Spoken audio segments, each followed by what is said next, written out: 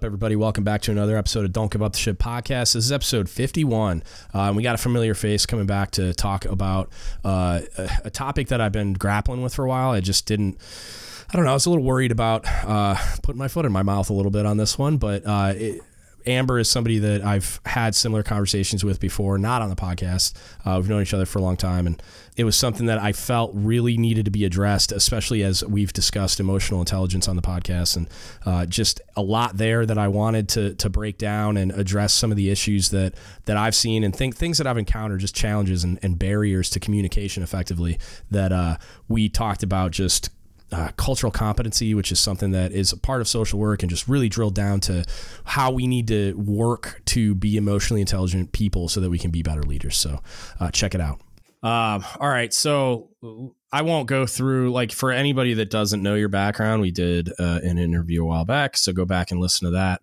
And you can cover anything that you want to at the end and just say, hey, this is how to get a hold of me. But we can just jump right into the actual conversation piece, which it's kind of like I've been talking about it a lot lately with a lot of people about emotional intelligence. And it's like been this theme. It just keeps coming up and coming up. It's one of those things, like, I can't escape it. So I'm like, I wanted to build it into what we already had teed up to talk about, which it's like there's this piece that seems to be missing from a lot of leadership conversations. And I can tell you that, like, on my way up, the only emotional intelligence I had was what was programmed into me by my parents before I got here. Like, I didn't learn this somewhere. It was just like, this is how I was raised and this is how I treat people. Some of which I'm sure developed just based on my relationships with people that I knew and whatever. And as I matured, but it was never talked about. It was never like, this is how you can relate better to your sailors of different contexts and backgrounds. And this is how you can have a conversation, like a difficult conversation with a sailor when they're having a hard time, or when you see red flags like that present as disciplinary issues, that this is how you kind of deconstruct that to get to the root of it and be like, how did you actually end up here? Like, what happened? And you gave a really great example a minute ago when we were talking before I hit record. And it's just like, why were you, as a probably GM2 or GM3, the only one asking that question? And I'll let you talk about that piece of it. But God, It frustrates me a lot that that's not a normal thing that's programmed into us as leaders. Yeah, we had a sailor on my ship who was just having some behavioral issues, but the main one was just being late constantly. By the time I had spoken to her, she had already had about 3 counseling chits already. And I kind of just sat down and I was like, hey, what's going on? And she starts talking to me and she's like, oh, well, I took an Uber and it was late. And I'm like, wait, why are you taking an Uber? Yeah. And then, I said, do you have a car? And she said, no. So then for me, anything I was going to say kind of was out the window, because this is an issue that we need to be addressing. And I was surprised that I was the only person who had spoken to her who found out she didn't have a car. Like, all these, people are writing counseling chits before she even got to work, handing it to her at the door just for her to sign it and then move on. But nobody actually took the time to sit down and ask the questions of, hey, why are you late? What's going on? And then found out we just sat down for a conversation. It wasn't like it was getting real deep. Mm-hmm. And she told me right off the bat, like, well, I was taking an Uber. I don't have a car. So, and that conversation should have happened 3 counseling sheets ago. That's what I don't. Why? So building in just basic human decency into our interactions. It's like, why was the very first occurrence not like a sit down where we're like, hey, what happened? Why? How did we get here? Why were you late? Oh, because I had to take an Uber. Oh, what? Why are you taking an Uber? Like the exact same conversation you had, like figuring out what need isn't being met. Like, why are you late? Because you don't have basic transportation to get from where you live to work. Oh, well, that's a problem I can fix real quick. And I fixed that. There's no counseling sheets. There's no performance issue. There's no nothing.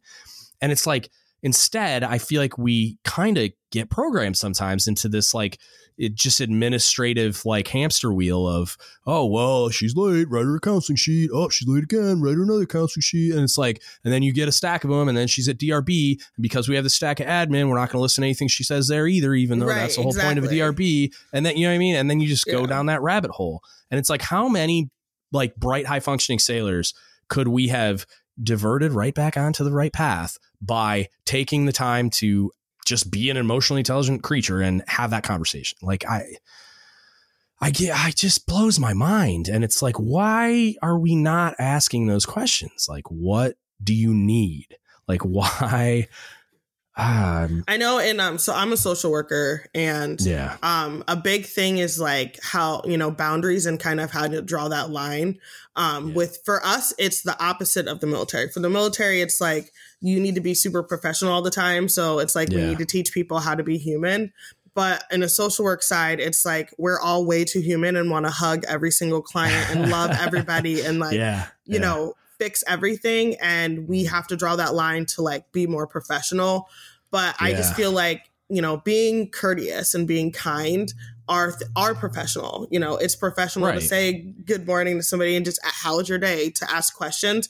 And I think sometimes in the military, we just really forget that human side. And then at the same time, we as social workers are constantly talking about cultural competency, where it's just like being culturally competent to the group of people that you are serving. So if you are, a second class or first class and you're in a shop and your shop is, a lot of Asian people, a lot of Black people, a lot of Latino people, then you need to get in there and learn about that culture so that you can better service the people that you're serving. And I'm not telling you to go out and like get Rosetta Stone and learn the language and like learn how to cook or anything like that. But I think that, it'd be good for you to learn how, the dynamic of females in, certain cultures are, because I had a guy, an African guy who this man, oh my goodness, I think he could really make me angry, like more angry than anybody is maybe ever made me angry before,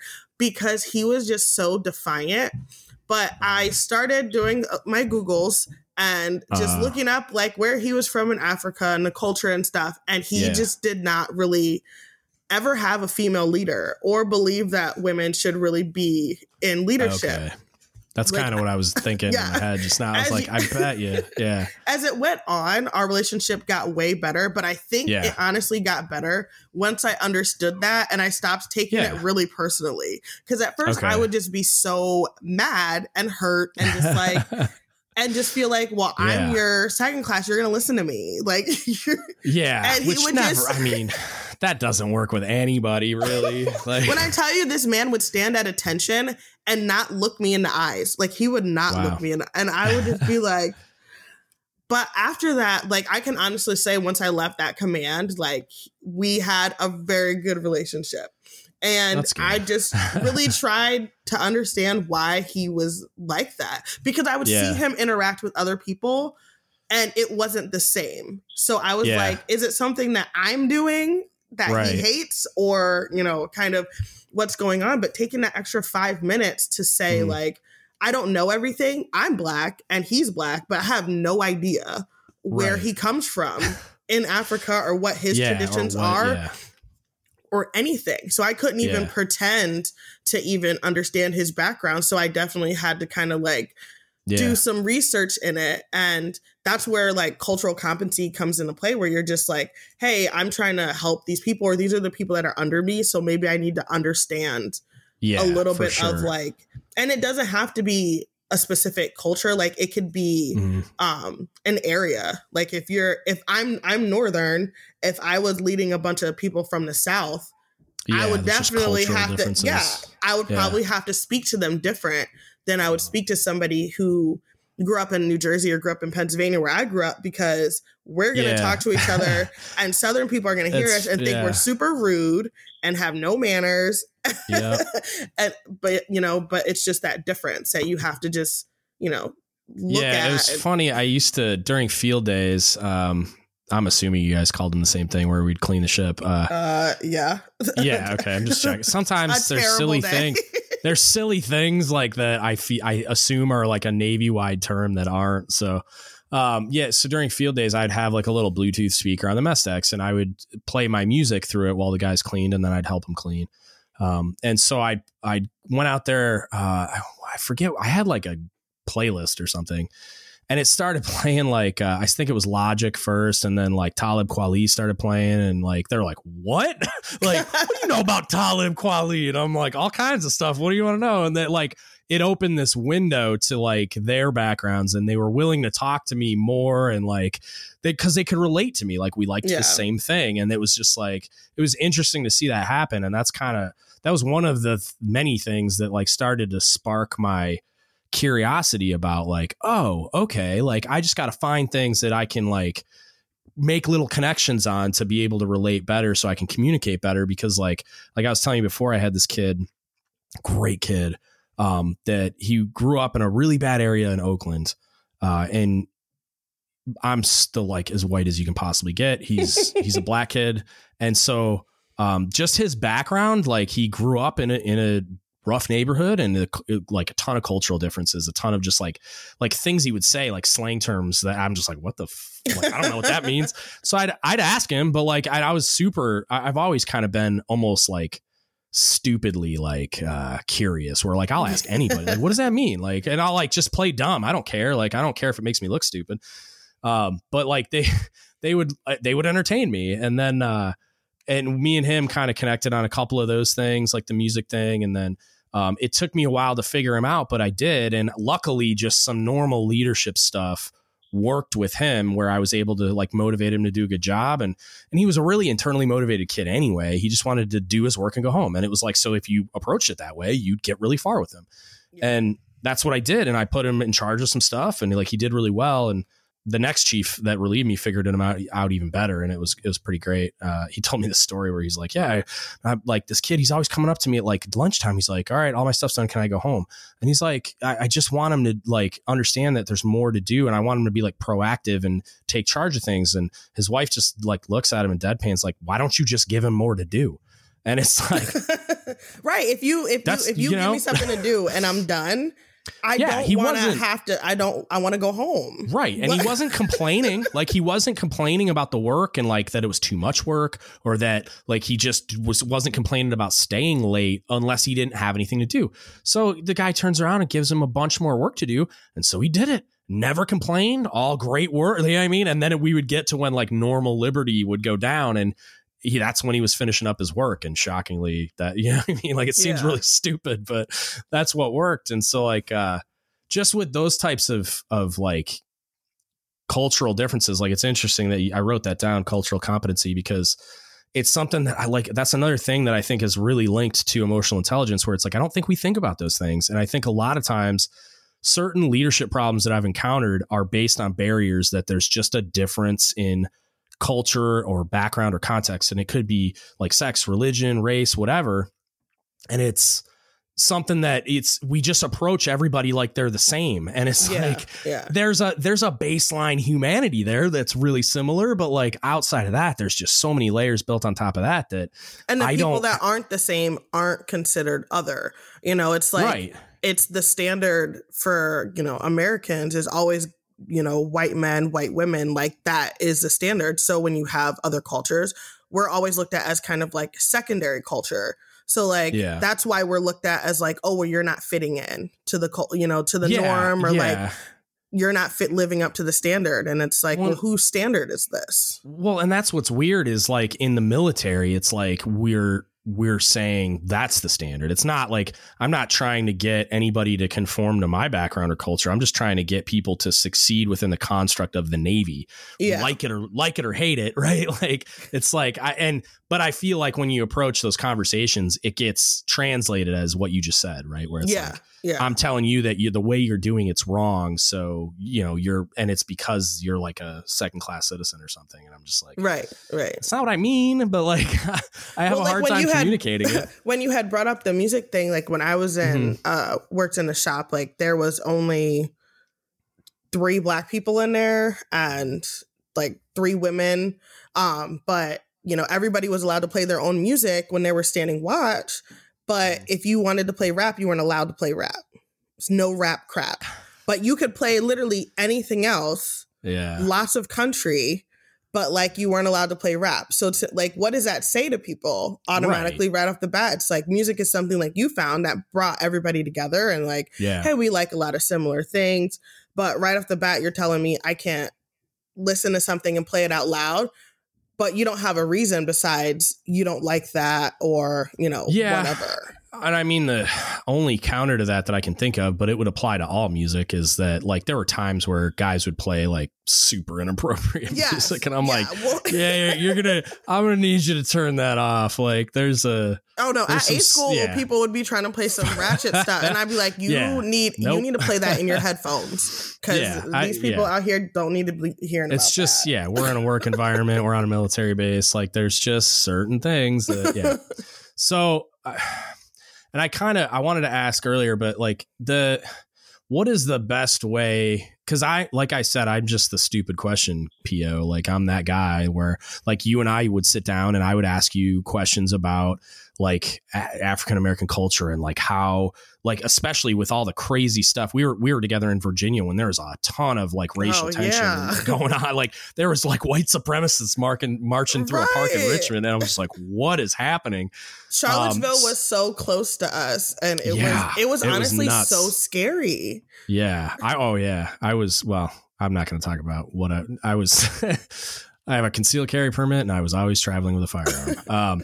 Just because people are nuts, not because of any like group I was worried about. It was just like, this is crazy. Like they were like having like battles. I just watched a documentary about it, and it was bananas, because I'm like, I've been there. Like it was this crazy thing about like these white supremacists and Antifa. It's like, I forget what it was called. Yeah, on Netflix. So, but it was what's the best way for a dude like me? And I'm like fully willing to admit, like I'm a white dude that grew up in a white area. I mean, I had a couple of friends that were of other like nationalities and races and religions and stuff, but not many. I had like one gay friend that I met when I was a teenager, that kind of thing.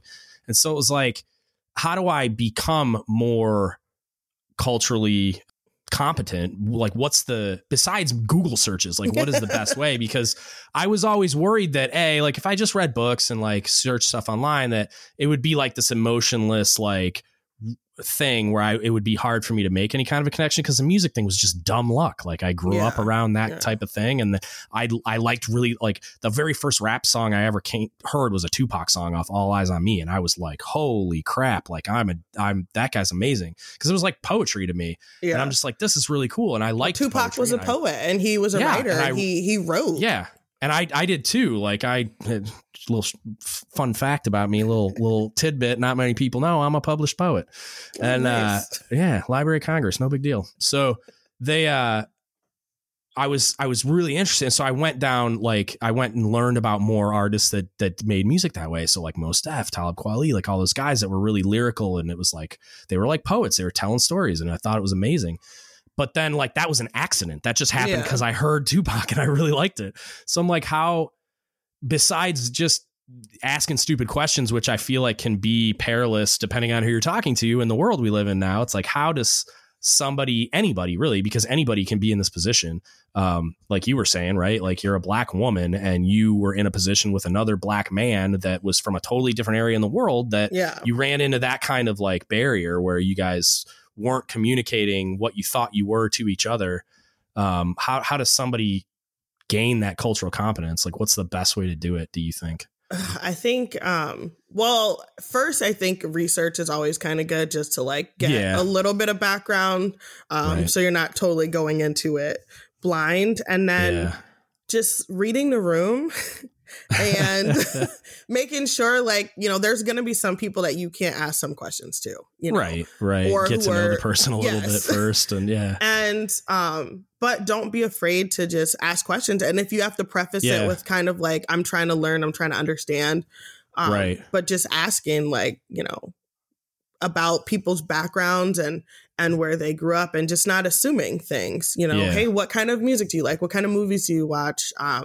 Because you find that people live in this little bubble. I had a girl who was in my shop. There was like a new Tyler Perry movie coming out, something stupid. And me and other two black people were talking about it. And she was like, oh, I've never seen that. And I was like, well, you should. It's hilarious. Like, you should watch it. And she was like, well, I don't know. And I was like, well, why not? I think we had like the movie or something. And she was like, well, isn't it a black movie? Like, am I going to get it? Is it going to be like Tyler funny Perry to movies me. are funny. Yeah. Yeah. You know, and I never even thought of that. I never thought that like people really considered movies. Like I know there's black movies, but I watch stuff that has only white people in it because it's a movie and it was made and it's good. So, but just with her asking that, it's like people aren't even sure if they can watch a movie, like they're going to understand it. I'm American. I live in America. Like, you know, I may not. And so I think just like trying to find those similarities and like what people really like to do. I was a gunner's mate. I was in the armory. So like we all had that connection of guns, but we definitely had cultural differences of what guns we liked. And what guns we like to shoot, because some guns are a little bit more redneck and some guns are a little bit more hood, you know, but you could come together on that, you know, like as a CS, you can come together on food because, you know, everybody loves food. Right. And it can really tell a story. But I think food really humanizes a culture and humanizes people.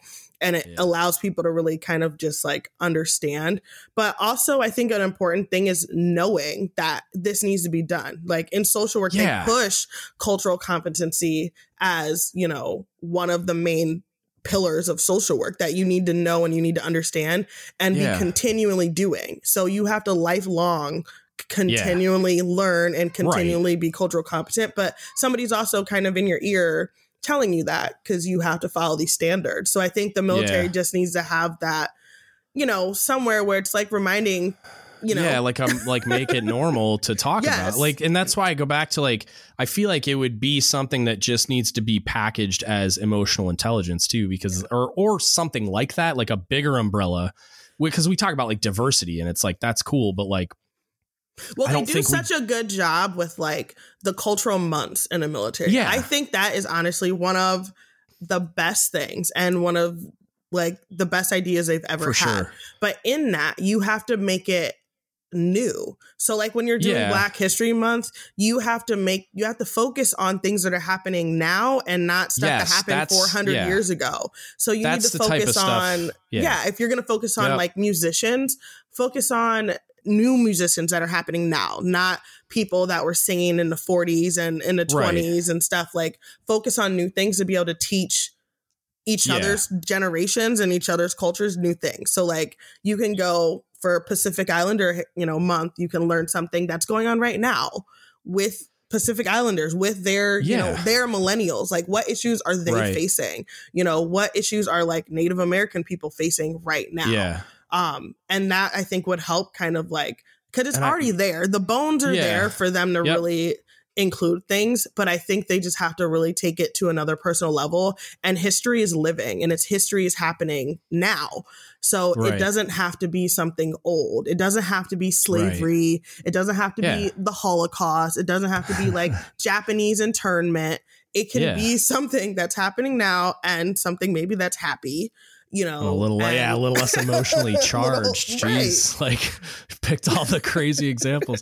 Yeah. And I like, for me, it's like the awareness of it and just talking about it, but also like the cultural heritage months may or may not be the best time to do this, but because we're already talking about it, like if I could, as somebody that doesn't like, I mean, I lived in Hawaii for 4 years, but how much cultural like exposure did I get living on like in that, because there's this little bubble around that gigantic military base where you don't get exposed to that much. So it's like to be able to like hang out with people and ask those types of questions about their culture and heritage and like learn those things without feeling like, I don't know, like you're going to stumble or say something stupid or like offend someone. And cause it's like, that's something that I struggle with that. I'm like I want to learn, but I also don't want to offend anybody. So like that there are people that I trust that I ask those questions of, but it's like, there are so many cultures and like religions and like everything. It's like, I couldn't possibly know somebody personally that I also have built a rapport and trust with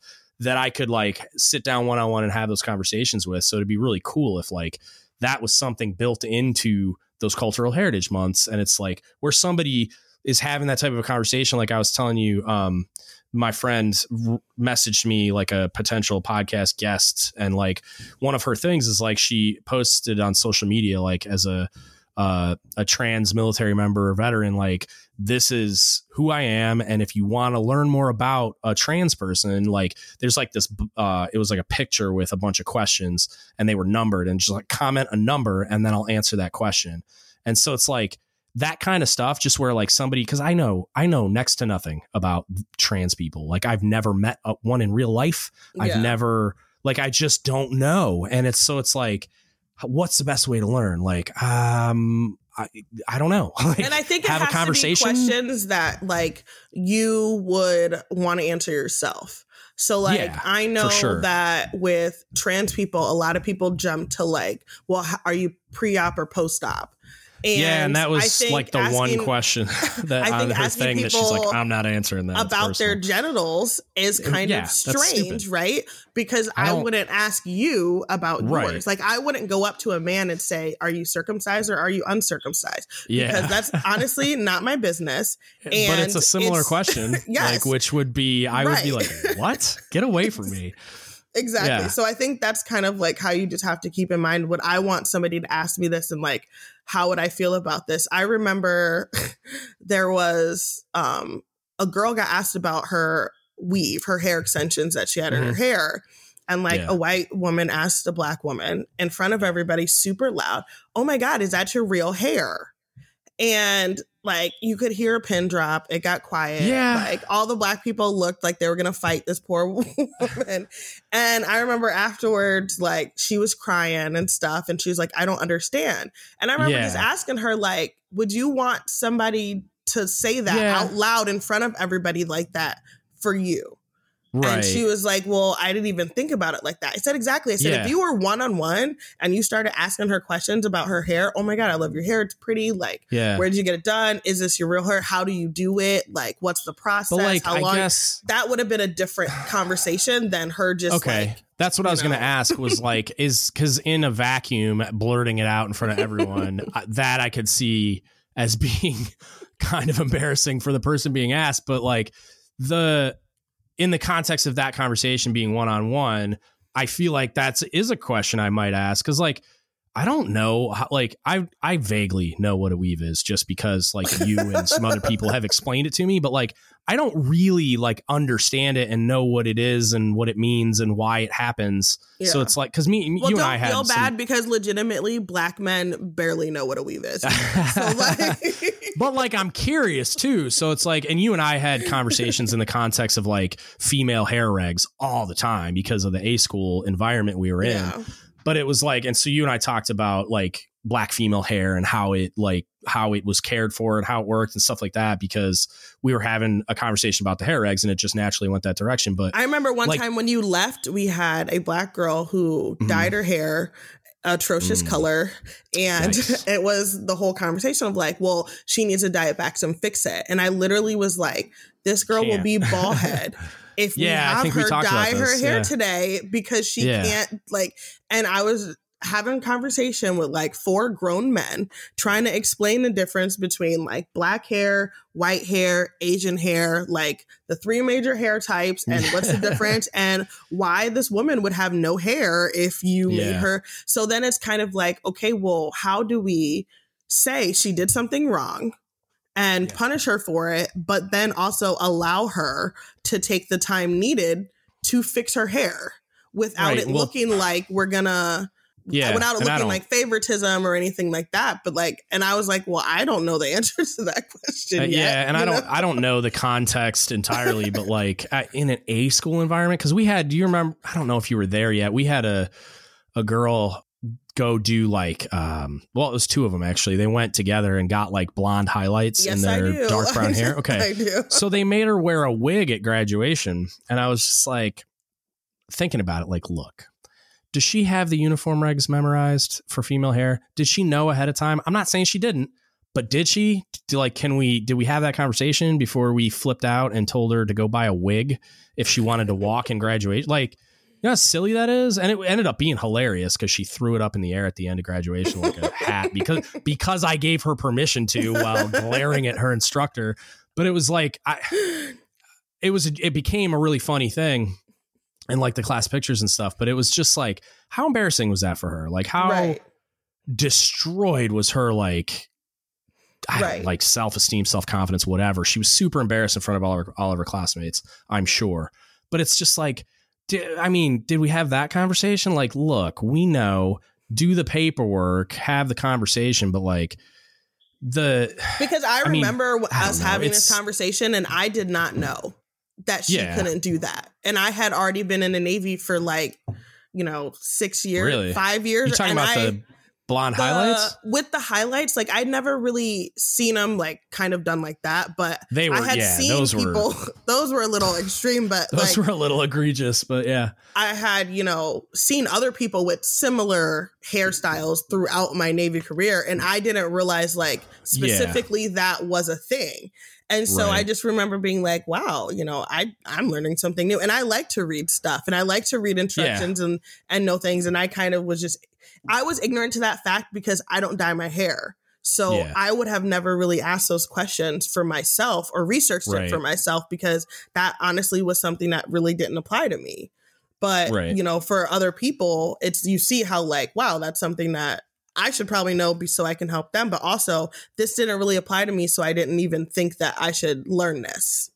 Yeah. Yeah. And I mean, ditto, because like that was the first time I'd worked with female sailors directly was, well, that's not true. My first shore duty, there were female sailors, but like in that role where I'm in some kind of supervisory element, like, cause like when I was a second class, I didn't care what CS3 was doing with her hair. Like, but as an A school instructor, I kind of had to. So I had to like learn all those things as well. Cause when I got there, what was frustrating is like, everybody's like, oh, just go ask one of the female chiefs. I'm like, or I could read a book and actually learn something so that I can help them hold people accountable. Like, why would I like, what if there was no female chiefs here? Like, you got to learn the regs. Like, yeah, maybe I'll ask their opinion on something if I'm unsure. But like, if it's super egregious and I know it's outside of regs, I don't need a female chief here to correct that. Because one of the things that I and going back to the conversation piece about those types of things, it's like, I always was worried to like ask the questions. And I feel like if we normalized some type of a venue so that you're not in the position of the woman in the hair salon that asked that silly question. It's like, if there's a forum for, or like some kind of mechanism for learning a little bit more about those cultures without having to ask silly questions. Like even if it was like the big Navy did like YouTube videos with like some, Navy MCs fly around and interview people that are willing to do it during cultural heritage months. I think it would normalize it for people. Yeah. And I think that would be really cool for them to just talk about like, what is it like to be different, and be a minority in an already minority situation where the military is already a minority in America. And then on top of that, like you're a minority in this little tiny group.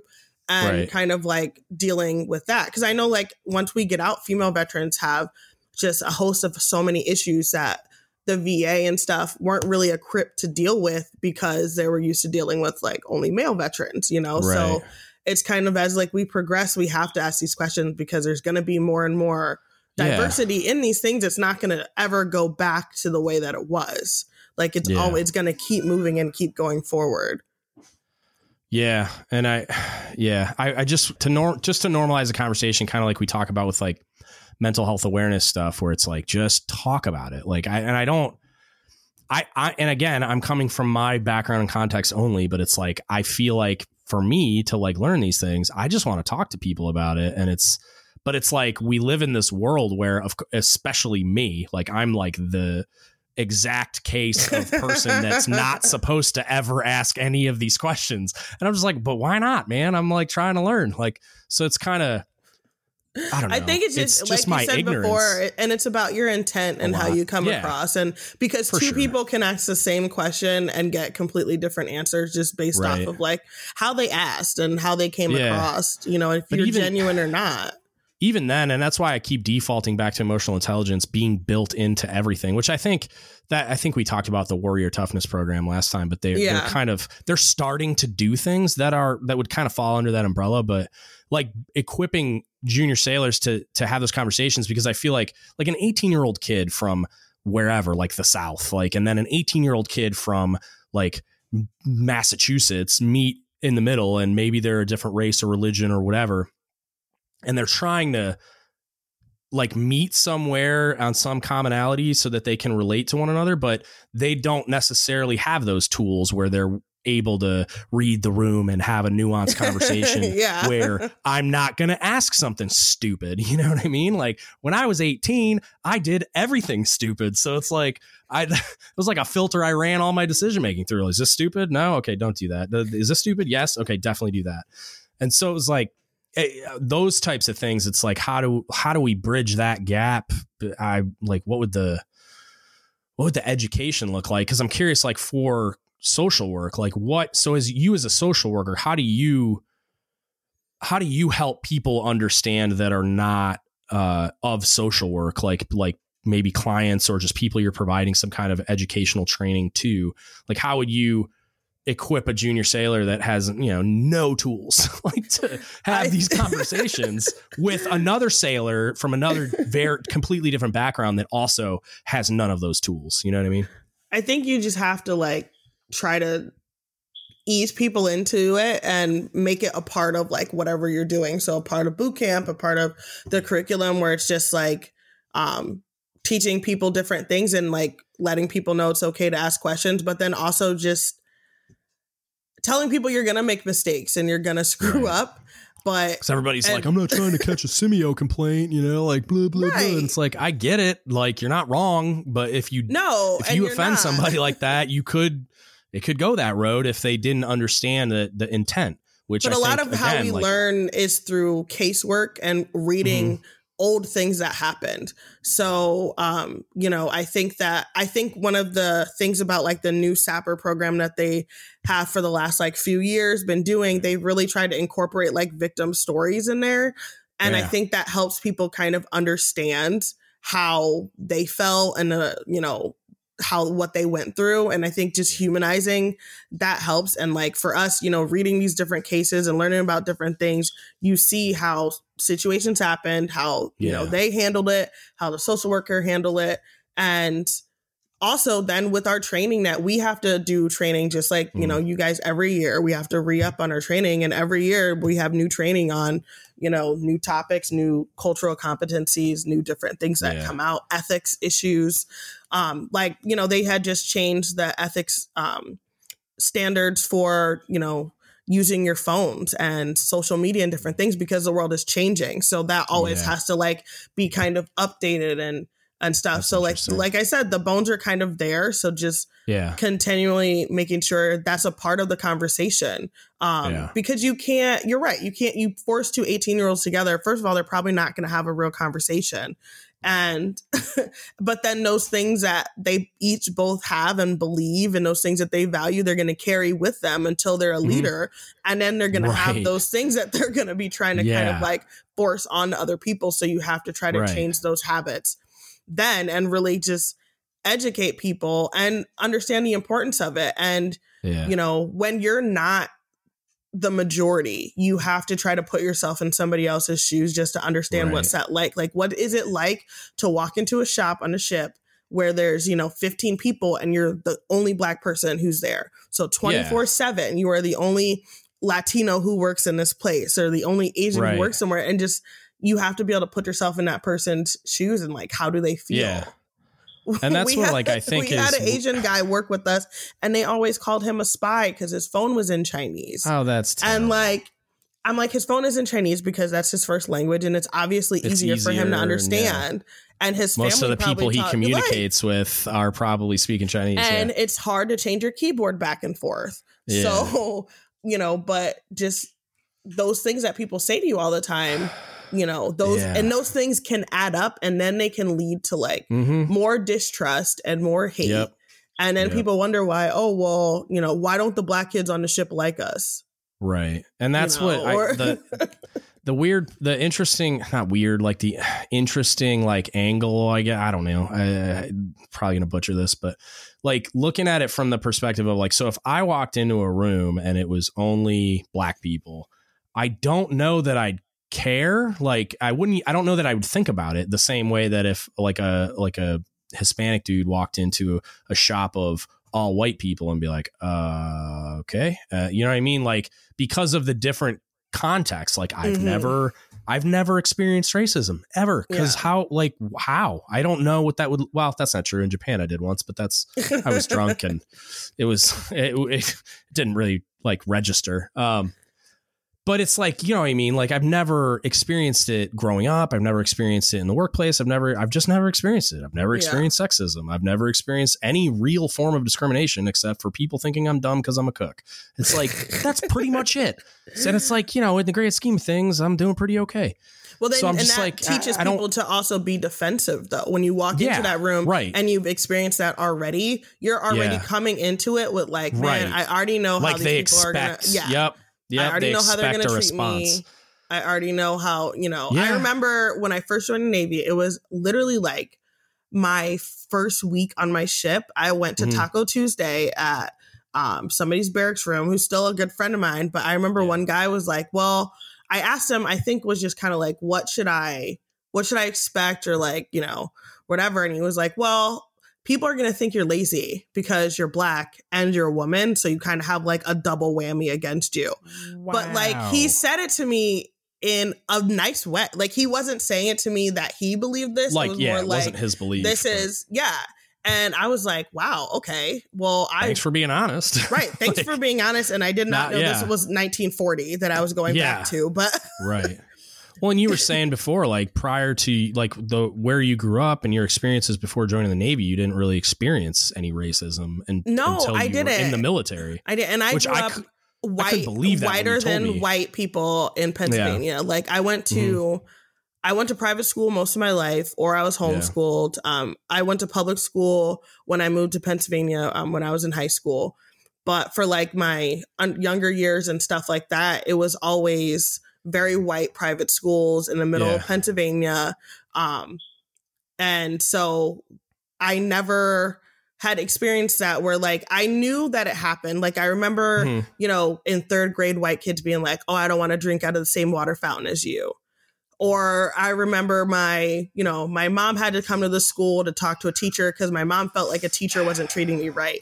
But I was so young that like these things didn't register to me, and nobody in my day-to-day life was treating me different. But once I graduated, and I think my high school had 250 people in my class graduated, and there was like 3 of us, 3 black people. Yeah. So like when I went to the Navy, I was like, okay, cool. Like this is, you know, everybody's going to be normal, and we're young, we're millennials. Like we're not racist anymore. That was our parents and stuff. And I remember just getting called nigger or coon or monkey or porch monkey or being called boy or being told that I was lazy or, you know, they were surprised that I could speak well, or, you know, people being surprised that I like to read, or like surprised of my ASVAB score. For my own faith in humanity, I'm just going to assume that this was like E5 and below, like junior people. I had a chief call. One of my girls went and got her hair done, and I had a chief in ranks tell her that she looked like a chia pet, and that her hair looked like a lamb or like a sheep's, like a Brillo pad. He said her hair looked like and he didn't understand how I said that was racist and left. Wow. Neat. Emotional intelligence, people. This is why we need this. And I did not emotionally handle that situation very well at the time. I mean, I can imagine. I look back on it and I feel like I definitely could have been better. I don't think in the same place I would have handled that emotionally well right now. Like, I know why I was so mad, because she finally found somewhere to get her hair done. She never wore her hair out. Her hair was in a bun since the day I met her. Finally had it out, got a nice little haircut. And it was feeling in regs, cute, I'm assuming. In regs, like literally, there shouldn't have been a question. And he really called her out in regulation. Like, wow. And I was just like, why? And then tell me that you don't see an issue with that. I don't see how what I said was racist. Okay, well then I don't see how I need to stand here. Yeah, anymore. you don't need to see it for it to be racist. Like, right. I would say like intent matters, because it does, but like it was not like, oh, I like your hair, it's cute. No, that was not it. Like he wasn't a big fan of Brillo pads, and he's like, oh, that looks really good. It's like my favorite. Yeah, like that's just stupid. I've heard people say like, oh, well, y'all shouldn't be allowed to wear your hair out like that natural because it looks unprofessional. And just, I got called you people in uniform living in Virginia. Wow. Just at the grocery store, just different stuff. But like, yeah, you know, and those were things I had never experienced before. And I remember my grandmother telling me, like, you know, well, me and your mom would talk about it, how you were raised so different than us, and you didn't have that, like, they told me I didn't have that fear of racism that they had, that like, which like I would correct me if I'm wrong, I would assume that's like a good and bad thing, you know what I mean? Because like you're not prepared for it when it happens, but it's also good because you're not like going into a room defensive, like you were talking about with like on the ship. If like a person had experienced all those things, like that they would go in expecting a certain response. You are, and that's why you already don't like have that trust with people, because unfortunately other people who maybe looked like you or sounded like you or whatever broke that trust a long time ago, so now it's just not there. And it sucks that you have to try to repair stuff that other people did. But I mean, like, as a social worker, we're trying to repair stuff that happened to people when they were kids and now they're 50 years old. So it's like, you know, in the military, you have to like sometimes step up and say, you may have had bad leaders in the past, but I'm a good leader. So I'm going to rebuild that trust with you. And that's what you kind of have to just do with your sailors in order for them to succeed and understand. And you can feel if people are defensive. Right. And it doesn't hurt to just sit them down, not in front of everybody, not make a big thing, and just ask them like, why, you know, what is going on? Like, as long as you haven't already burned down that bridge, right, where like you had done a bunch of just stupid insensitive things where that sailor already doesn't trust you, it's going to, like, you might be able to recover that, but it's going to be a lot more difficult. But if you go in there in a new situation and it's like there's something like that happens, like somebody reacts emotionally to something or whatever, like whatever the situation is, and you're like, hey, what was going on there? Like, tell me.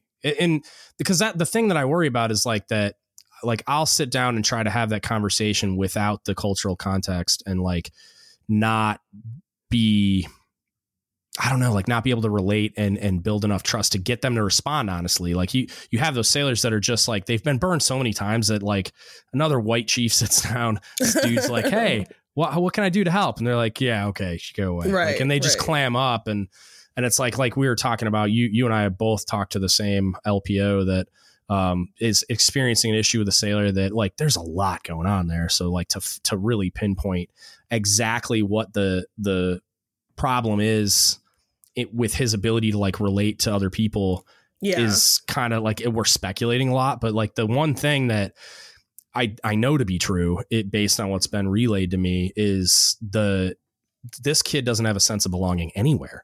Yeah. And except when he's right next to his LPO and no one else is around. Like that's the only time it seems like this kid perks up and responds, because his LPO puts so much effort into building that relationship and trust. And he knows that she has great intentions and that she only wants to take care of him and try to help him like succeed in the Navy. But then it's like every single other interaction he has is negative. It's bad. That it's like, how do you... She's trying to fight this battle on her own. And I'm like, look, you have to fix the sense of belonging. Like you have to.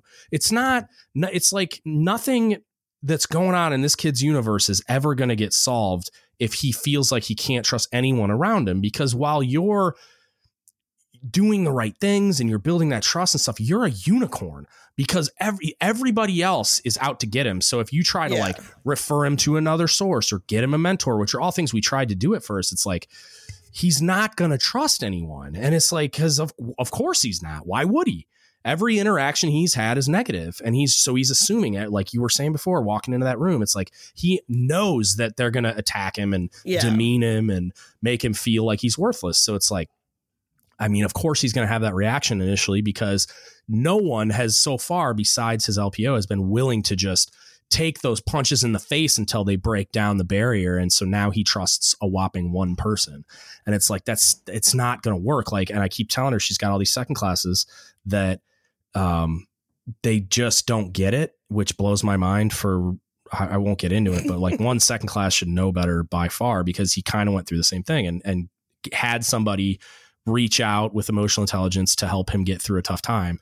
And so now he's the dude that's like leading the charge for, let's just get rid of this guy. And it's like, what the, How do I got to get out cranes and explain this to you? It's like people forget where they came from. Yeah. Or I think I told you this in the last time we talked, was like they have that mentality of like, I was treated like this, so you should be treated like this too. Yeah. And it's just like, no, that doesn't make any sense. And this person should be treated normally like a human. And I'm sorry that you were treated bad, but everybody doesn't have to be treated bad because you were treated bad. Right. And like and people in the shop need to feel like they have friends there. And that's something that's honestly really important. You're around these people 24/7. And most of the time your best friends are in your shop. The people you date, unfortunately, are probably in your shop. But the closest people to you. So if he's, if you're going home and you're going to your barracks room or your apartment and you're just by yourself and you don't have anybody and everybody else in your shop is like friends with each other, or there's like a core group that all hangs out all the time, you're going to feel left out. And how do you tell somebody of course that? You are. Yeah. How are you going to go to your supervisor right, you're not, when you're like, especially well, what's wrong with you? Right. Just male pride is a mother. Just come on. Male pride is like this just how do you say, Chief, I'm lonely and nobody will be my friend? A grown man. How do you go to your grown man chief and say, I'm lonely and I don't have any friends? Right. Of course he's not going to voluntarily say that. And so it's like, she's figured it out on her own, but it's just again, sense of belonging. How do you fix that? Well, here's the ways. And I'm to the point, I could tell you, and I've done this and I've talked about it a bunch on this podcast. It's when I had a kid in a similar situation, less barriers, culturally or race or anything like that. It wasn't that he was just not performing. And so the division was eating him alive because he wasn't contributing. And it was they said, before I got there, they said, well, we tried to train him and we tried to get him qualified and we tried to make him figure it out. And he just doesn't. So it's now we ostracize him and destroy his soul all the time. And I'm that's not going to work, fellas. And so I got everybody together and there was a couple of conversations, one of which was similar to my standby spin the yarn, where it's just I put all of the senior sailors in a room and just laced them. I was like, look, I'm not asking. You will include him. You will make him feel like he's a valuable contributing member of the team, and you will stop treating him like he's a piece of trash. This isn't a discussion. You will do this. And I don't care if you have to put on a fake smile and pretend this stuff where you guys are eating his soul all the time and he's the butt of every joke. And every time I walk in the galley, everybody gets quiet. That's done. It's not a thing anymore. And where can you work that would be kind of acceptable though? Right. You couldn't go to where I work now or some other job and just be oh, this person is a piece of crap. Right. And you couldn't do that. And if you had a grievance with that person and didn't go through the proper authorities, you'd probably be fired. So but I could see the group accountability piece, right? So if you're in a group doing a thing, you're all working towards a common goal, and one member of the team is not pulling their weight. And in this case, it was just, he didn't have a work ethic. He was never taught what hard work was and why it was important. That's literally all it was. And it took me a long time to beat it through his thick skull, but I did. And it's just if you're in a group and you're that person, it looks like you're a normal, whatever that means, you're a normal functioning human that's making an elective decision. You're just saying, I'm not going to contribute to this team. So the team is going to exercise a form of accountability. In the case that I'm describing, it's super inappropriate and unprofessional, but in a normal workplace, maybe you don't overtly attack the person all the time like you see happen in the Navy, but you better bet that group is going to ostracize them passively and not include them in group activities. And, you're not going to come out for a drink after work because they're not going to tell you. And you know what I mean? You're going to find out about those things inevitably and realize that you're not a part of the group. And by not feeling included in that group, you're then it's going to perpetuate itself and you're going to because then you come into work and everybody's talking about what they did last night and you're not involved in it. And you just, then your whole day just starts off just crappy. You're already done. I'm just mad because they're treating me poorly, right? Where it's in this case, it would kind of be passive aggressive, but in the Navy, it's not passive at all. It's just aggressive. And it's so you guys are destroying this guy and he's the butt of every joke. And you're angry because he's not performing. Why would he be performing? Why would he want to do anything for you? Why would he want to do anything for you ever? Like, and so, and I'm like, look, I know it kind of sounds like I'm asking you to put the cart before the horse, but I'm kind of telling you that, like, you guys, something's got to break the cycle, and I'm telling you, it's going to be you. So that's what you need to do. And that's what I kept telling her. I'm like, look, you've got to fix this perception that your second classes have, because they're the first line leaders that are responsible and for this, and that have the most daily interactions with him, all of which are currently negative. And they're not negative in like they're telling him he's a poor performer. They're negative in that they're telling him he's like an idiot and he has no worth. And I'm like, that can't continue. So you have to fix that. It all comes back to the like, and that, like, what you're saying creates so many more issues, because then you have the issues with like training and he's not getting qualified. And it's like, well, who's taking the time to train him? If they don't like him, or you don't like whoever, they're not going to take the time to sit down and train a sailor and really help him understand. So then you have, oh, now you're not qualified. Well, did anybody actually tell him he needs to do this, or it needs to be done right now, or like follow up with it or walk him through it? Like, I've seen people just handed PQSs and told, go do this. And they've literally looked at it and been like, and they don't know where to start. Like, what, if you just get handed a PQS, you're new to the ship, how do you even know what to do? Right. Where do you go? Yep. And like, in one way, the submarine force is great because there's almost always like qualification guides, and there's like this little non-qual culture on a submarine where they all just, you'll see them all like huddled in a corner with all their little qual, and it's like they got qual guides. They're just senior, fully qualified guys will make these like big PowerPoint slide things, or every boat's got one where there's some kind of qualification guide with a whole bunch of really like pertinent knowledge, and this is where you go for this, and this is how you do this, and blah blah blah. And so, well, that's nice. Yeah, that part, and it's for primarily for ships qualifications, but for other things too. And so like that piece, they're good about, but then I would say like, I'm trying to think of how I want to word this. It seems like other people stepped in to really help.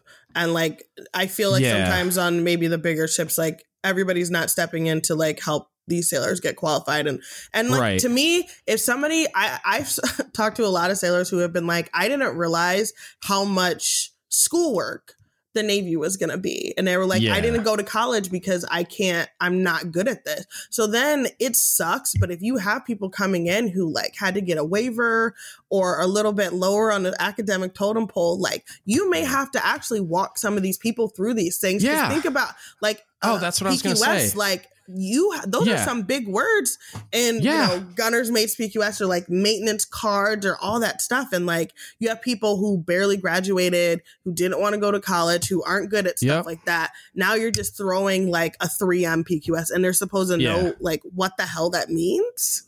Yeah. And so like, I remember what I was going to say. So the flip side of the submarine qualification piece was, when I was getting submarine qualified, like I've been an overachiever the majority of my naval career. And I say the majority because during my first tour, not so much. I came around towards the end, but at the very beginning when I was getting submarine qualified, I had a really hard time adapting.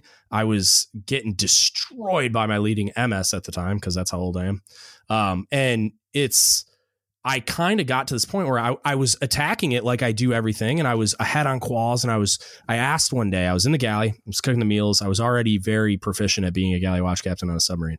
And I was like, cause I had a ton of prior experience cooking. So like, it wasn't a big leap for me. I just had to figure out the submarine piece of it. So I asked my MS1, I'm like, hey, can I go get this checkout? Which was like, go get a signature on my qual card. And it was kind of like, I was technically on watch, but like the galley is someplace you just have somebody watch it for you and you can walk away. And he flipped out on me just because, long story, he was bipolar and angry, and it is what it is. But he flipped out on me and just destroyed me, told me I wasn't there to get my dolphins. I was there to be an MS and shut up and cook the meal. And so I was just like, I couldn't win because he would yell at me all the time for not being a good cook. And then I stopped doing anything with my quals because I wanted to focus on getting better in the galley, because that's what he told me I was supposed to be doing. The day I went delinquent on my quals, he just laced me for being dink on my quals. Like, what's wrong with you? And I'm like, you know what? Like, I'm done. And I'm done. I just ignored it, and I was delinquent for the rest of the deployment. No one really paid it much mind. They put me on the dink list, and I just ignored it. No one really held me accountable for it until we got back in port. And then I approached like it was right before we got back from this really long deployment. And it was right before we got back. It was like all these JOs that like I got along really well with started to hear the murmurs of like, yo, he's about to get in trouble. He might not make it here because he doesn't have his dolphins yet. And he's past his qual date and he's been delinquent forever. And they're just like, what is going on with you? Because like I would overperform all the time in the galley, but like why am I so delinquent on quals? And I was like, the only reason I'm putting so much effort into the meals is because I can't look my friends in the face when I serve them crap. Like that's the only reason the food on the submarine is good, is because I don't want my friends to suffer. The only reason. Otherwise, I would be underperforming in here too, because F it. Like I was that angry. And so they're like, oh, okay. And they grabbed me, and I didn't have a lot left. I had like walkthroughs and a couple checkouts. And these two fully qualified officers walked me through and like pulled me kicking and screaming through the rest of the qualification process and got me to my board. And it was funny because they took a bunch of flack for it, because there was all these enlisted subject matter experts that it was like either they could sign it or an officer of the deck could sign it. Right. And these guys were all officer of the deck qualified. So they pulled me down there to do it. And I'm walking through the machinery room, doing a machinery room walkthrough with an officer. That's like the biggest no on earth. But it was like, they didn't care. Like they don't work for this enlisted mechanic. So they were just like, you can shut up and get out of the way, and like walked me through the machinery room, gave me my walkthrough. And I knew it all. Like I knew I had the knowledge I crushed my qualification board. But it just took me forever because I was done. I didn't care. I'm like, I don't care what you do to me. But I remember during like my first appointment, I went to Captain's Mast and I went on restriction and I ended up being stuck at sea for like almost 70 days straight. I was going crazy. Nice. And I just remember one of my chiefs who I actually didn't like very much, but I liked at the same time. Like he had a smart mouth, so we would kind of be smart asses to each other. But he was like, you have to prove to them that you're not like a piece of crap and you have to get your quals done. And I was just like, I hate having this red badge. Like, I don't want to show my face anywhere. And he was like, oh, well. And I was like, okay. And I just remember like getting my surface done while I was on restriction. And like, please tell me you wore your restricted badge when you got pinned. Oh, I was off. Well, like they failed me on my board. Oh, wow. Because I did it before it was mandatory. And me and another sailor were the only E3 who were getting their qual done. And only reason I was doing mine because I wanted people to know that I wasn't a piece of shit, even though I was on restriction. Yeah. And I had chiefs literally throw my qual book in my face and tell me like they weren't, and they weren't signing it. And like, I was so terrible and like all this stuff. I want a time machine so that I can warp to moments like that, like Quantum Leap, and just be like, I'll be the one that like walks you around and finishes a qual card and just dares people like that to say something, because it just blows my mind. It's like, what happens after accountability? Like you would think, just like in the criminal justice system, rehabilitation, except like that's not, it's always treated like this. You've got the scarlet letter on you for the rest of your life. It's like, no, like I did a thing which I violated some metric, and it was a mistake that I made. Hopefully you took complete like I 100% took complete. I owned it to the XO, to the captain. So, I wore my little badge around. Yep. And it was terrible. You do that, and accountability happened. Those mechanisms were exercised. You had to walk around and wear that red badge the whole time. So it's like you were already held accountable. So like, why are we continuing to punish you? Right. Like that's another thing that I just can't wrap my mind around. And it took somebody kind of like mentoring me and telling me to like stay focused. Like you, like I was done. Like I was just, I can imagine done with the racist. I was done with like how I was treated through the whole process, and like just so much stuff was going on. And I was like, know what? I'm done. I don't care. I'm like, and he kind of like pulled me back in and was like, you're going to get these quals. And that kind of really helped me get back on track. But it's so easy for people. And I don't blame them either when they turn into a piece of crap. Cause I'm like, no, what? Yeah, because of that type of treatment. I don't either. And it's like, it's super unfortunate because then they're just like, see, I told you so. And it's like, no, you did that. Like your treatment of them, you're denying them inclusion in this group and organization is why that continued, because you weren't doing your job as a leader. So congratulations. Like that's what melts my brain. It like, I can't. And then you tie that all into everything. I mean, like I think I had told you Navy Times had done or Military Times had done a piece about like, you know, Black people being punished harsher and more often. Yeah, than you like sent me an article. Yeah, than other sailors on ships and on shore duty and everything. So like that has a whole thing to where you're on a carrier with 5,000 people and you're on restriction, and say there's 15 people on there. How come all 15 people are Black when they don't represent the numbers that is on the ship? And that should, like, you know, to me, it's like somebody should be asking this question. Maybe. Yeah. And I think we talked about it, like we were messaging about this topic, and it was something that the Simeo is supposed to be. And like, I'll caveat this with, I went to Simeo school 3.5 years ago, probably. So there could have been a revision of the instruction. They definitely revised that thing pretty frequently, I think. So it could have changed, but I doubt it. That the Simeo is responsible for tracking demographics data for things like awards and disciplinary action for that exact reason, to see if there's like institutional racism happening in the disciplinary process or in the awards process. Like, is there discrimination based on race or age or sex or whatever happening in like the awarding of awards? Are those things happening in the disciplinary process? So it's like that all those statistics should already exist. And for some reason, and if somebody's out there that knows this and there's a function for it and I just don't know what it is, please reach out to me and let me know that I'm just ignorant to that. But why there's not like a process built into either like fleet temps or I don't know, INSEPs or something, where I could just bring my UIC up and run a report with all the demographics data and who got what awards when and who had NJPs, because all that data is in. It's somewhere for sure, and it's for sure in INSEPs. It's for sure in INSEPs. But I don't know if it's like all under one tab though. For like but it could be. It could be. Yeah. And it should be, because because really you're putting the onus on the Simeo to create like some crazy spreadsheet tracker and perpetually update it on an operational command where it's a collateral duty. Like, good luck.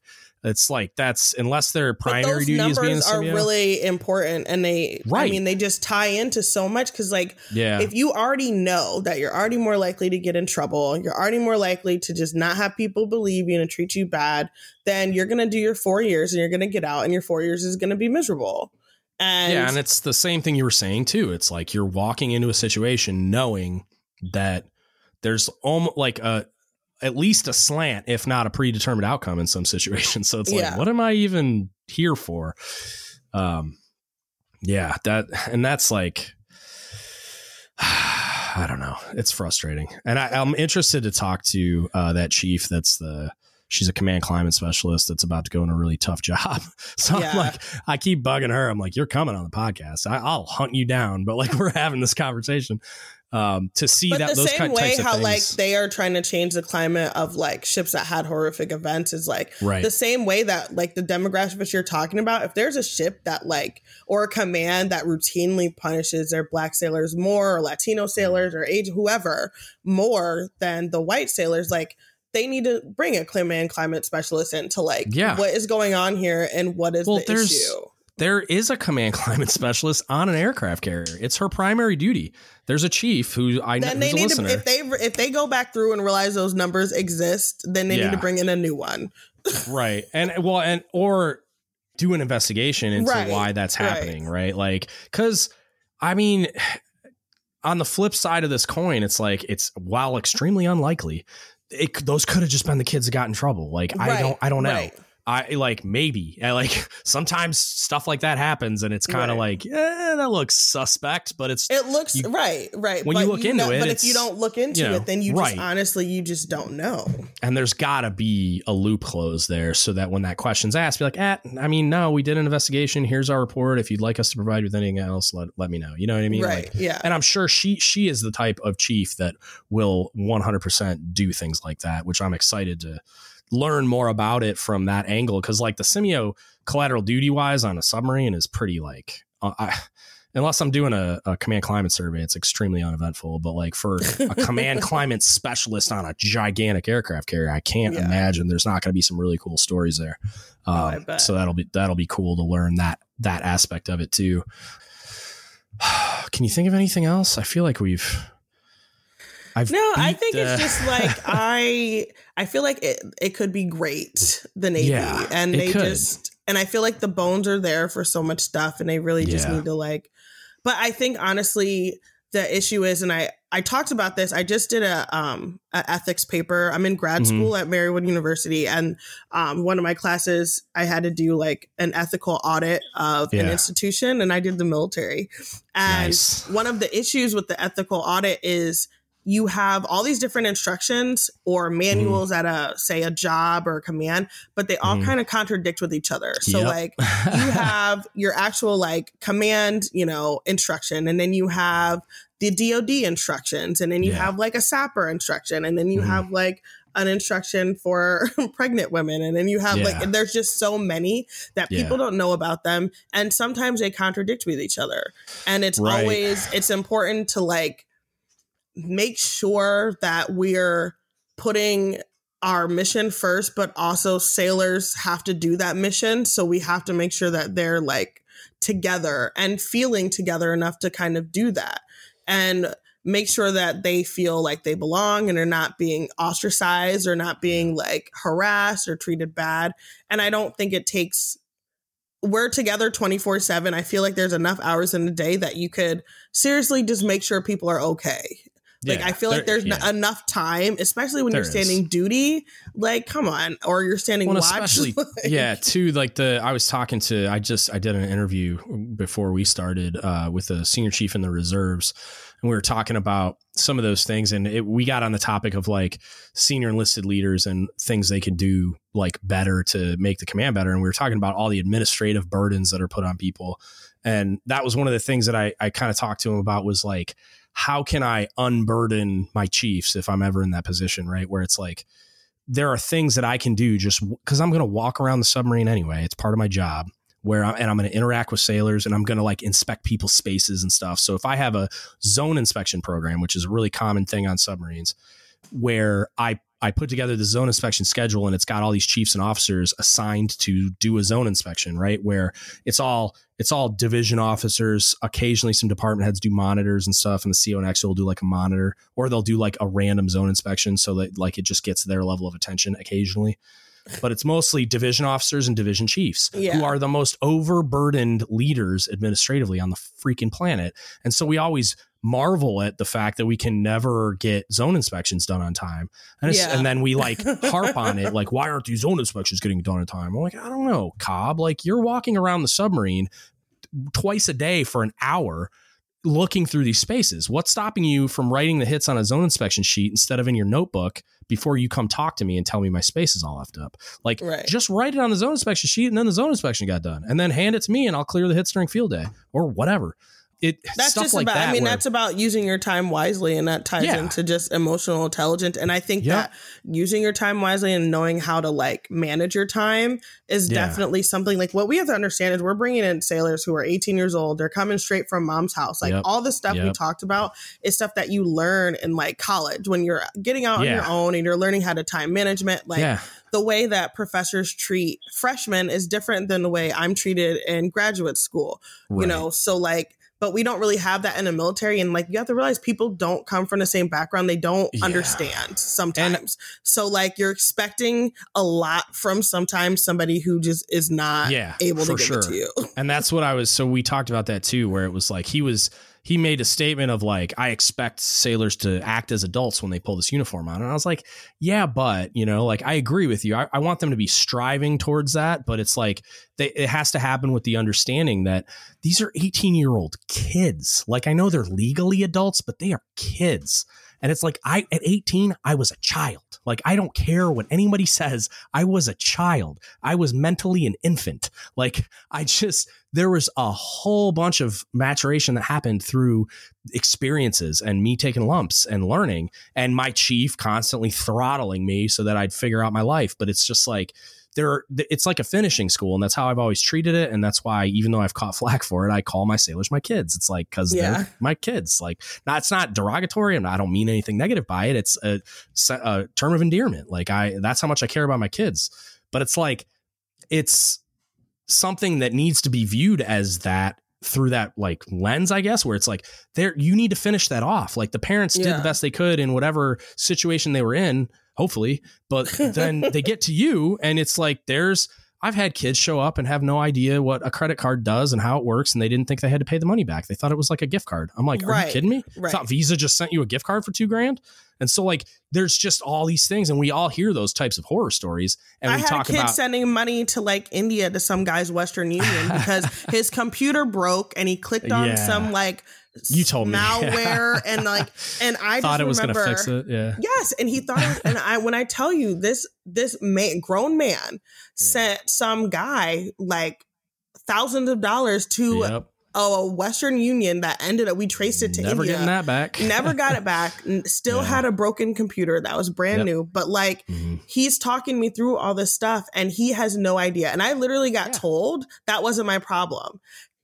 Our sailor just lost like $4,000. I feel like that's kind of my problem. It's a little bit. It definitely is because they're in financial extremis, if nothing else. So it's like, you know, right. But I had to realize that like he had no idea. He like I literally had to sit and explain it to him. Like you got played. Like this is not real. Please do not click on this stuff. But then that's stuff that I would like incorporate into InDoc because I did InDoc with the students at the barracks and like I would just add that to a slide and say like hey, just in case, and have that discussion.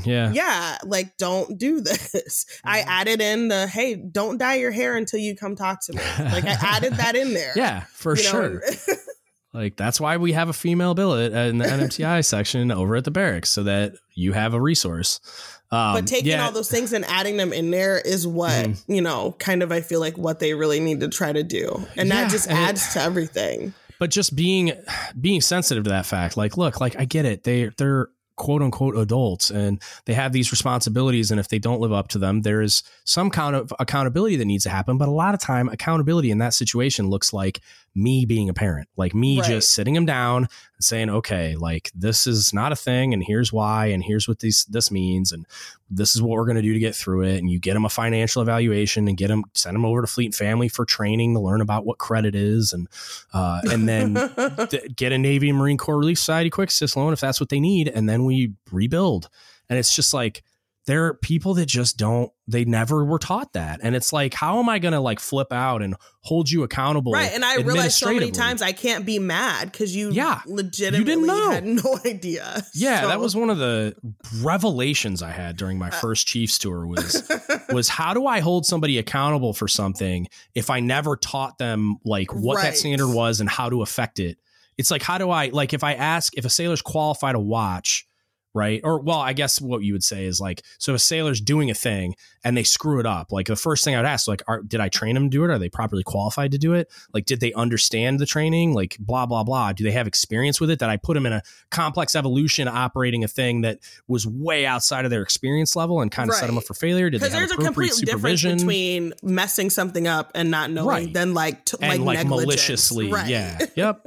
And that's the question that I think needs to get asked more. And I think that's another just component of emotional intelligence. Like, well, what I wanted to just add was like that Navy leadership doesn't look a lot like what the enlisted ranks look like. And I think that causes a lot of issues just with everything because it gets whiter and older, like and manner as we get higher up. And it's like, I was hoping they don't understand what what's happening. And like, they can try to culturally be competent and educate themselves. But like when you're somewhere and you've never had a black chief or never had a female chief or never had like, you know, a black gunner or something like that, like these important things, a captain, like when I was stationed in Everett for a while and then we came to Virginia, I didn't see black people really like in leadership roles on the ship until I got to Virginia. That's when I had my first like female chief,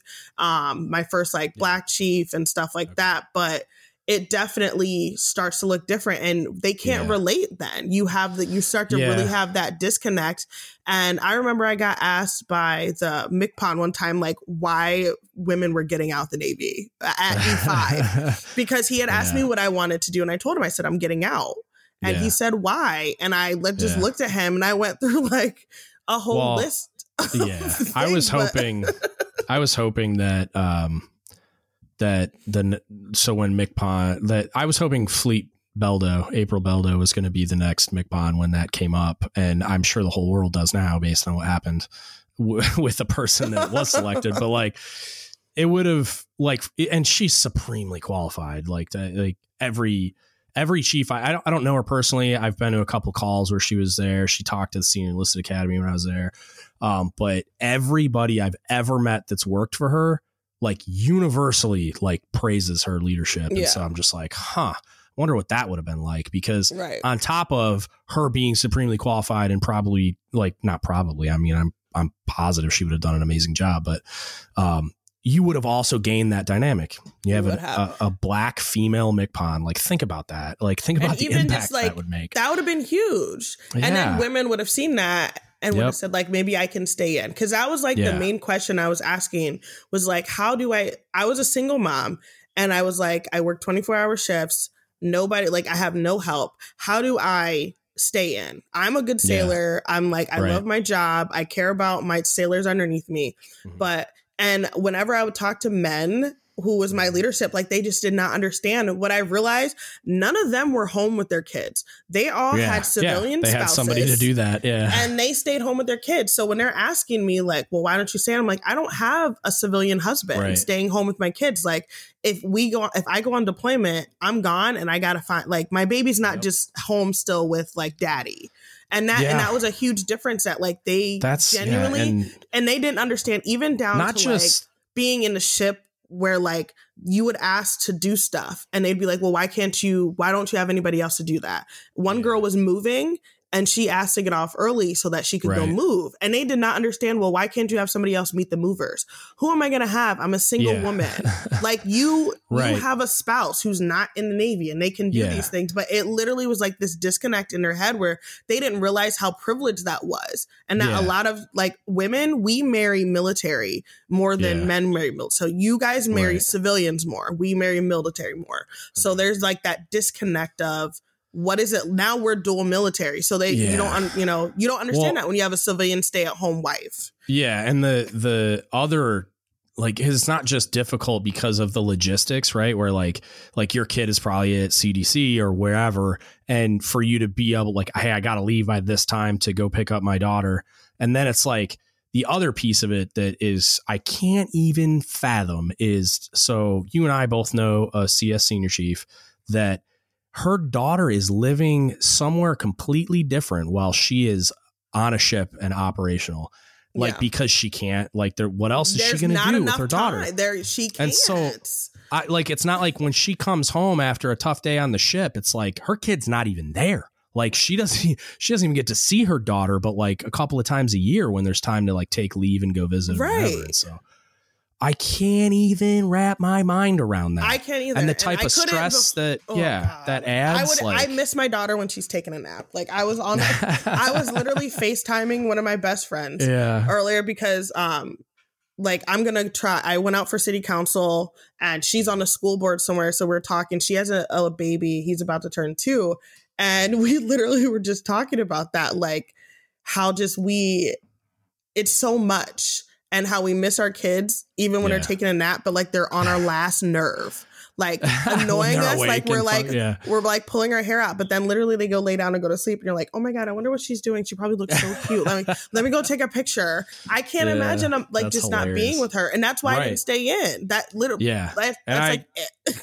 I get it. Like I talk to guys all the time and I'm just like, if my fiance was going to stay home, like say she was going to be the stay-at-home parent, which, okay, great.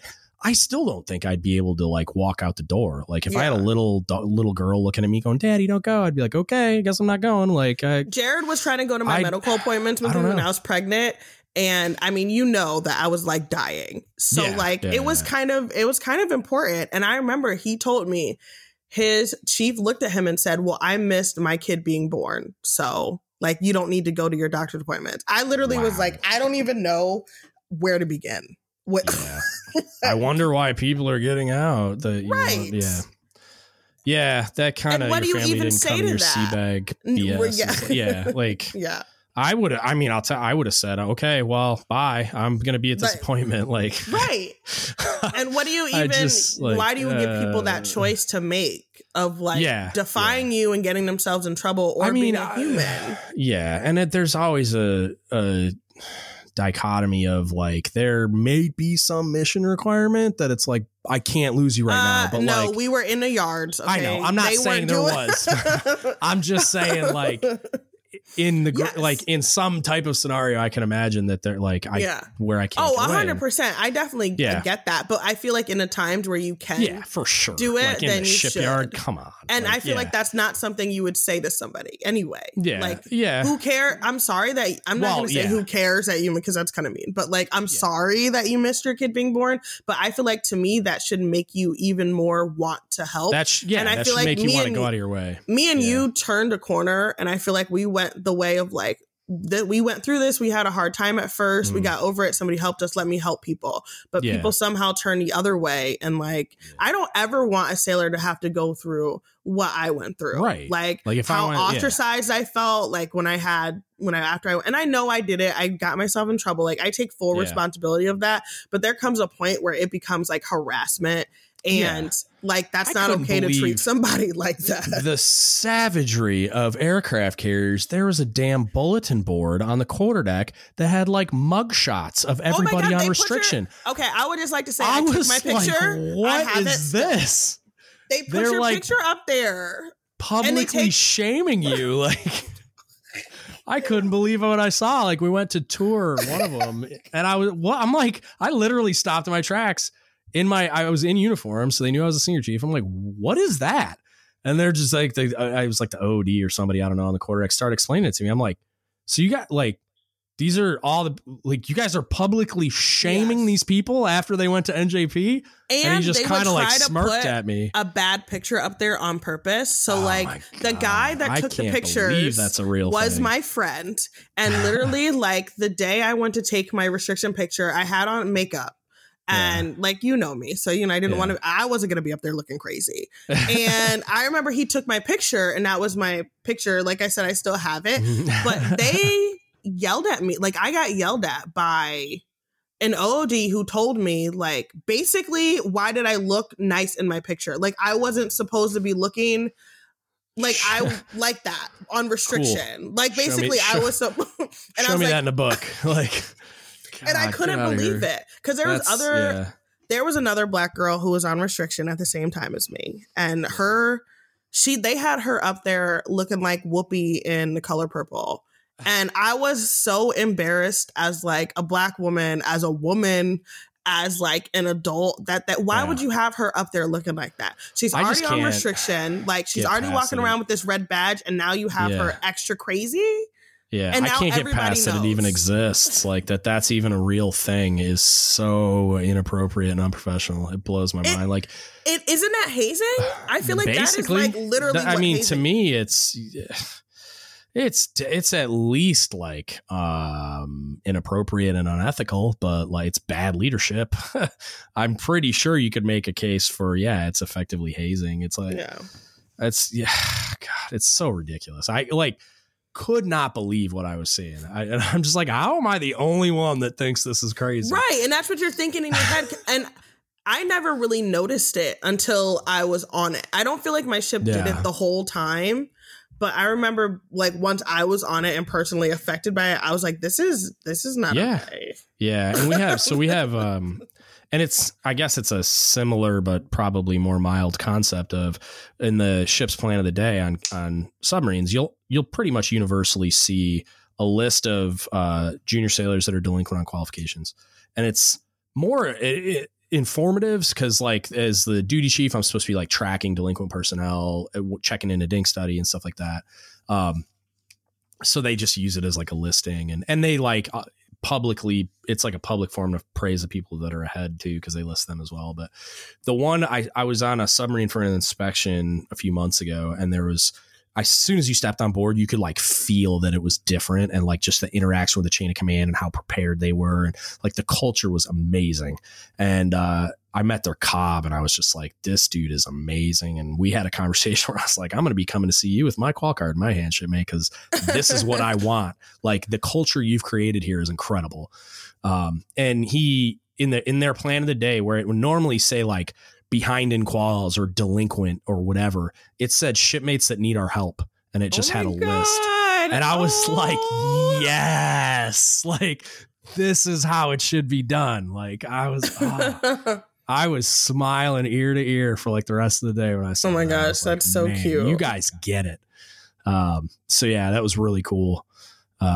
Shout out to the USS Alabama. I think it's definitely like a way to be human and still be professional at the same time. Like I felt like that was a really good balance of that, where we still have these people listed. We still have these, like, you know, we're not praising them for not getting their stuff together. We're offering them help, but at the same time, you're not criticizing people. Like, and you're just creating a culture where you're not a bad person because you're struggling in qualifications. Because a lot of times it was because sailors were just having a really hard time grasping an advanced concept. Like that stuff's difficult. I had a really hard time with qualifications because so much of it was so far outside of my wheelhouse.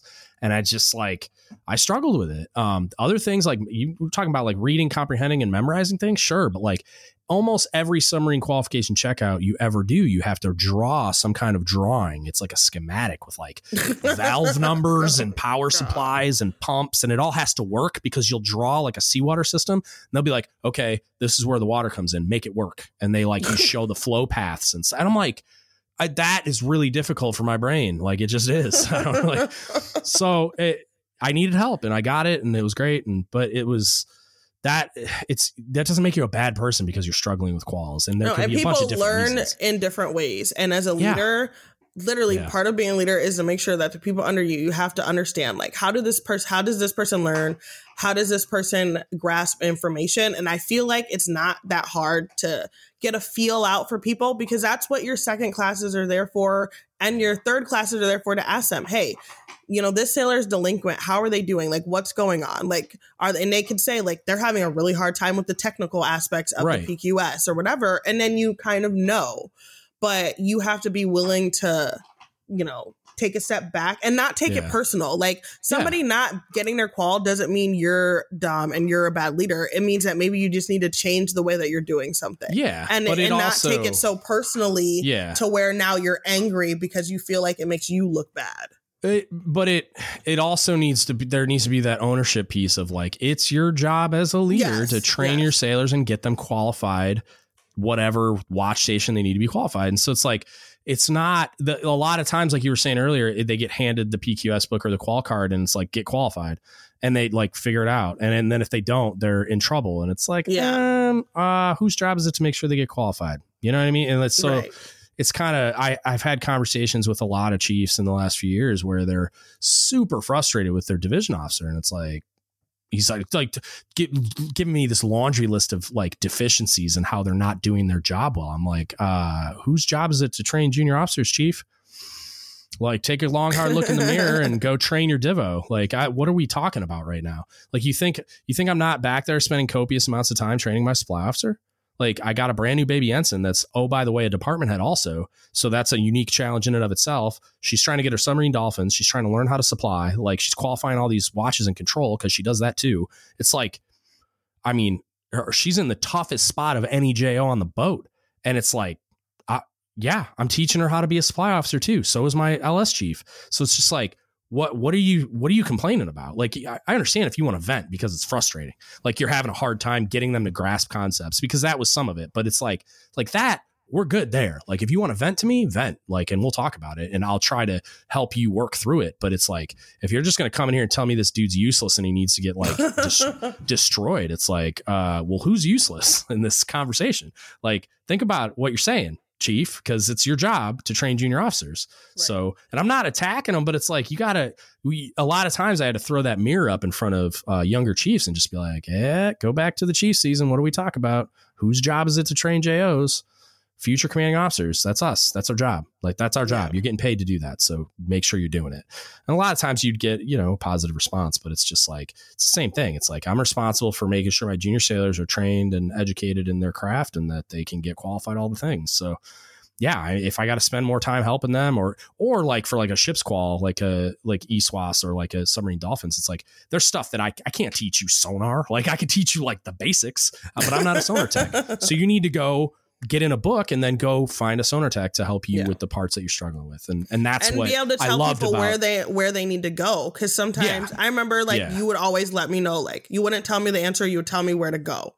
Yeah. But if you don't even tell people where to go, sometimes they don't know. How do I well, you need to find somebody to sign this. Who do I look up? Who signs this? It doesn't say in the PQS, find, LS1 whoever to go sign this. So like if you're new and you don't know, you have to ask somebody who signs this, where do I go? Right.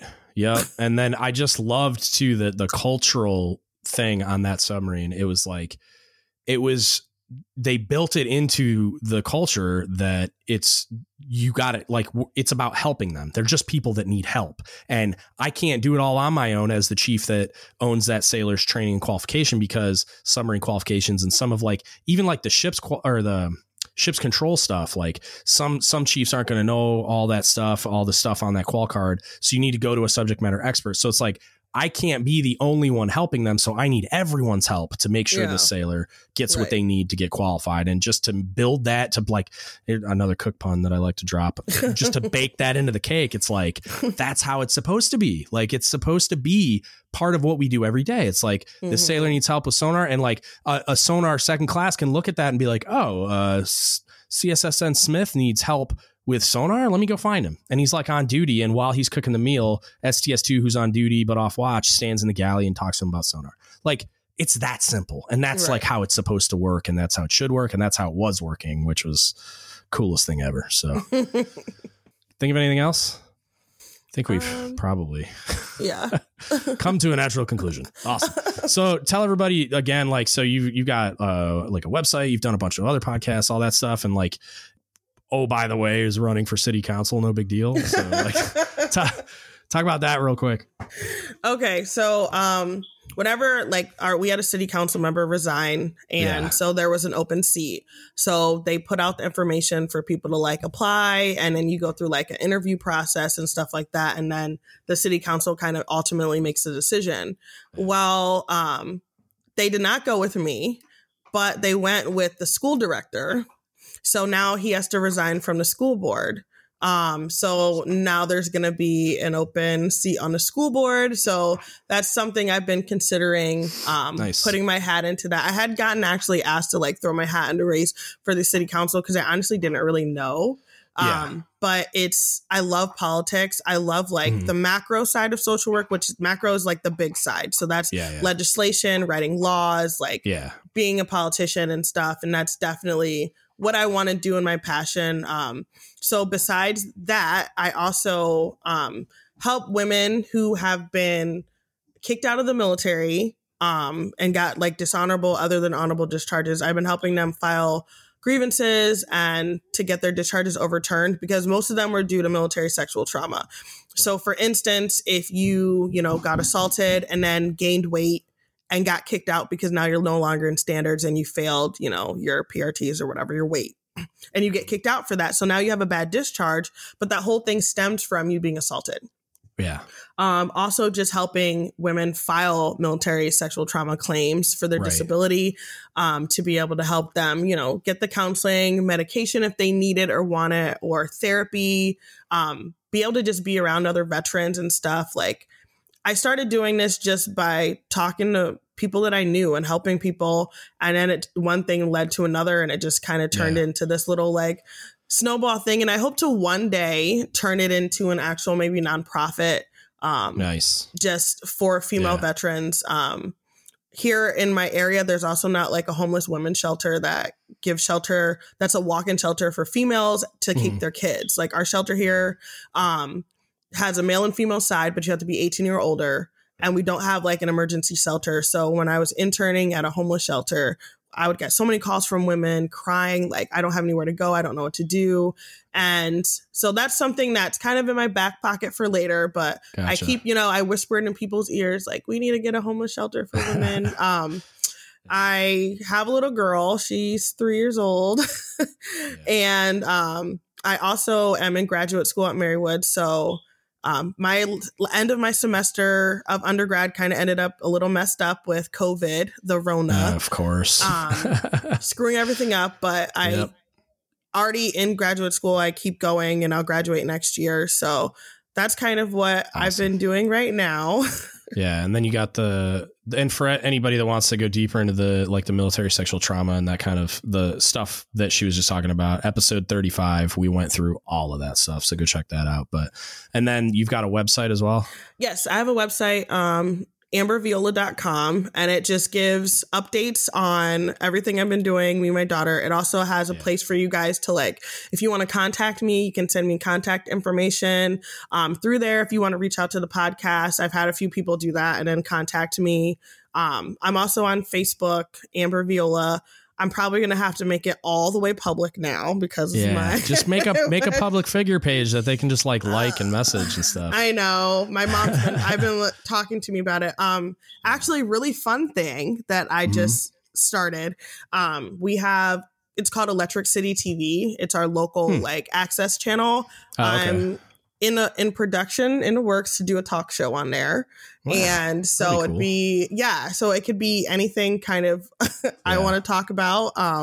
You should seriously consider recording unless there's some conflict with somebody, but recording it yourself. Wanted to record, do make your own podcast and do YouTube. That'd be really cool to be able to create online content from it too, and just because they already stream on YouTube. I don't know how it is with Instagram, how I can have it on both accounts like that. I'm not sure how YouTube works really, but so I'm excited about that. That's something I've never really done before. I've done TV interviews and stuff and other podcasts, as you said, but I've never been the host, talking to people and it's different. Right. Today I was told I need to come up with a name. Oh my God. That is terrifying and hard. And everybody likes a different thing. And then come up with a list of topics and guests and stuff, but it would be do whatever you're passionate about, because that's this all came from a monologue basically that my old Cobb used to do on the 1MC right before field day. It was this really cool thing. He would talk about all this crazy stuff about the ship and its capabilities and how the sailors on board were warriors and national treasures. And then at the end of the thing, and he would use this concept in training and stuff too, he would say, "This is our ship, don't give up the ship."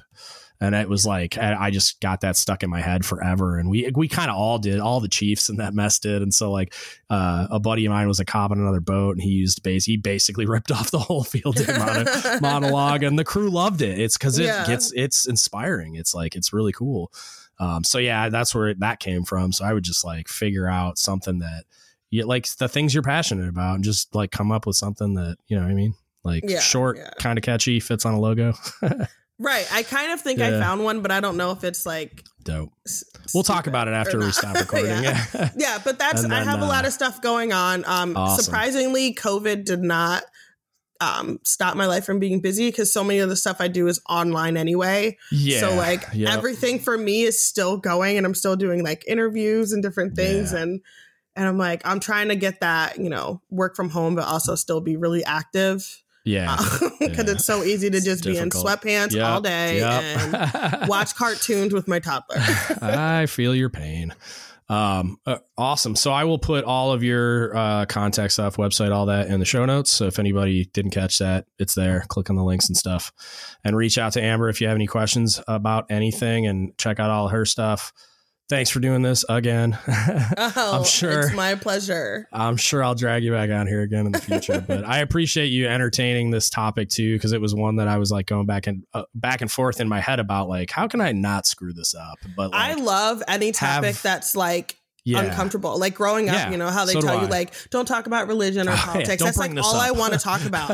I'm what do you think about this? Who are you voting for? Or who did you vote for? All the questions that people get uncomfortable. I'm no, tell me. Well, especially with leadership development, I feel that's where the good stuff is. That's the type of stuff that needs to be talked about. So it was this one I was a little worried about, just because I don't want to hurt any feelings or offend anyone, but it's I also just I just know in my bones that there's value here and that it needs to be talked about. So I'm willing to take the risk. It's all good. So I appreciate you doing this with me. And oh, no problem. Thank you so much for having me. I appreciate it. all right, everybody. I hope you guys enjoyed that. I'm sorry for how hoarse I sound. I've literally recorded 2 long interviews and a whole bunch of intro outros today. So I'm losing my voice at this point. Just so I could get everything set up for Bob to help run it while I was recovering. So I hope you guys enjoyed that. I love talking to Amber. We usually get caught up after we stop recording and talk for like a freaking hour afterwards, and we would just keep talking until one of us says stop. So always a pleasure. Check her out, amberviola.com. It's all in the show notes. You can reach out to her through those platforms and social media. And if you need anything, you can reach out to me as well, and I can put you in contact with her if you need something from her. But check her out, support her in every way you can. She's going places, I can tell you what. And I'm really proud of her, and I'm sure she'll be on here again. I'm gonna go back to that over and over again, I'm sure, just having different types of conversations with her, leveraging her expertise and experience to help you guys out. If you need anything from us, including getting in contact with Amber, hit us up, Don't Give Up the Shit Podcast at gmail.com. You can Facebook message us, Don't Give Up the Shit Podcast, or you can DM me on Instagram at DGuts Podcast. You can also get a hold of us at Reddit, right? Go to the subs, our DGuts Podcast and our Navy. You'll see the discussion threads on there for each episode. Engage with us there and just have those discussions. Give us feedback. That's what we're looking for. And then the last thing, if you could just like, share, subscribe, review, all the things on iTunes and social media and all the stuff. Just share everything so that the platform can get to the people that need it. That's the goal. And we need your help to get that done. And that's it. That's what I got for you today. Thank you so much for listening, and don't give up the ship.